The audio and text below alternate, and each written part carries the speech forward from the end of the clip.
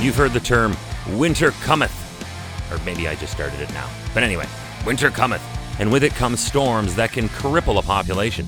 Tornadoes and hurricanes have dominated to this point on this podcast, but now the seasons are changing in the Northern Hemisphere. It is now time for the blizzard. Hi, I'm Chris May, host of This Day in Weather History, a podcast from the Weather Network in Canada.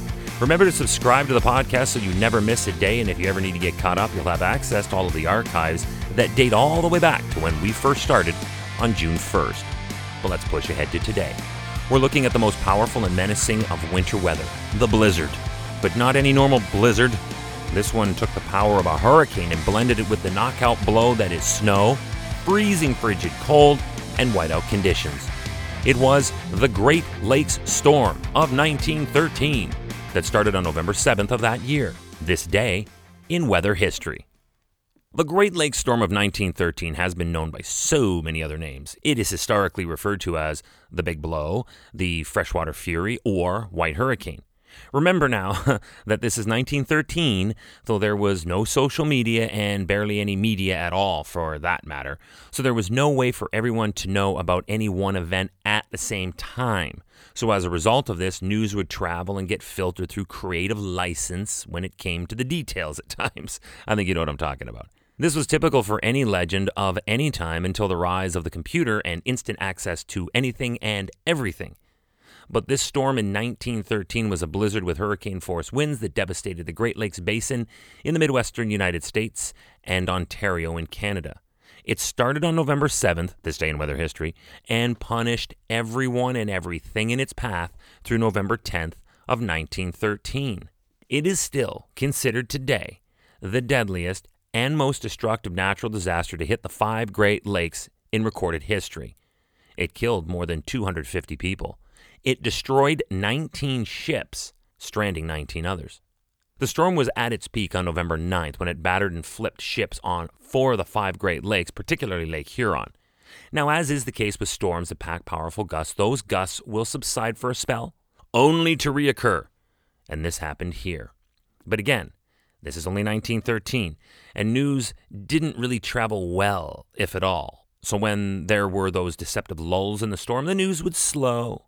And that resulted in poor updates of weather reports. And this contributed to the storm's destructiveness, given that people did not know to brace. All right. Stop me if you've heard this one before. The storm was an extratropical cyclone that developed out of the merging convergence of 2 major fronts and was fueled by the lake's relatively warm waters compared to the ice cold descending from the northwest.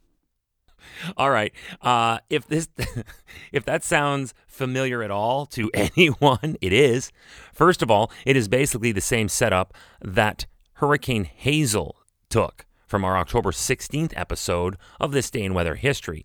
In that episode, when speaking of that 1954 event, I said, and I quote, tell me if this sounds familiar, by the time it reached Canada, it was an extratropical Category 1. But Hazel did not act alone. Merging, or phasing, with a cold front, it created a new center of low pressure. It's the same setup.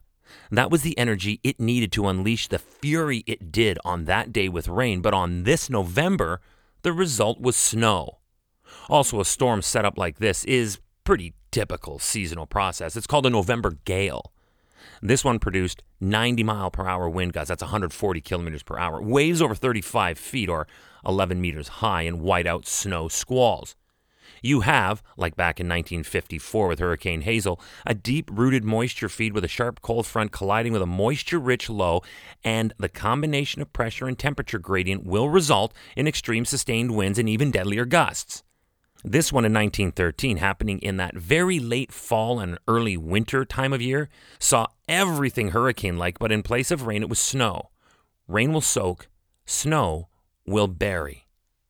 Those winds tossed around and destroyed boats, most of which, of course, were still being made of wood, so it was a lot easier than the vessels we have today made of an iron bulkhead. But for 1913, the financial loss in vessels alone was nearly $5 million. Which today would equate closer to $130 million. Those ships were not pleasure cruisers. They were transporting goods and food. there was an estimated additional $1 million at today's current value in lost cargo, and that was including 68,300 tons in coal, iron ore, and grain. And this all came from the storm that started on November 7th of 1913, this day in weather history.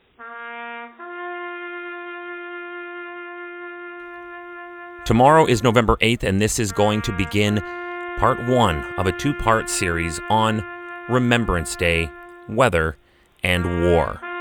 We are going to be focusing in on World War I, and tomorrow, November 8th, we're going to be talking about trench warfare and just how much hell those soldiers had to put up with, and we're going to be talking about it tomorrow on our first of two Remembrance Day episodes on This Day in Weather History with me, your host, Chris May.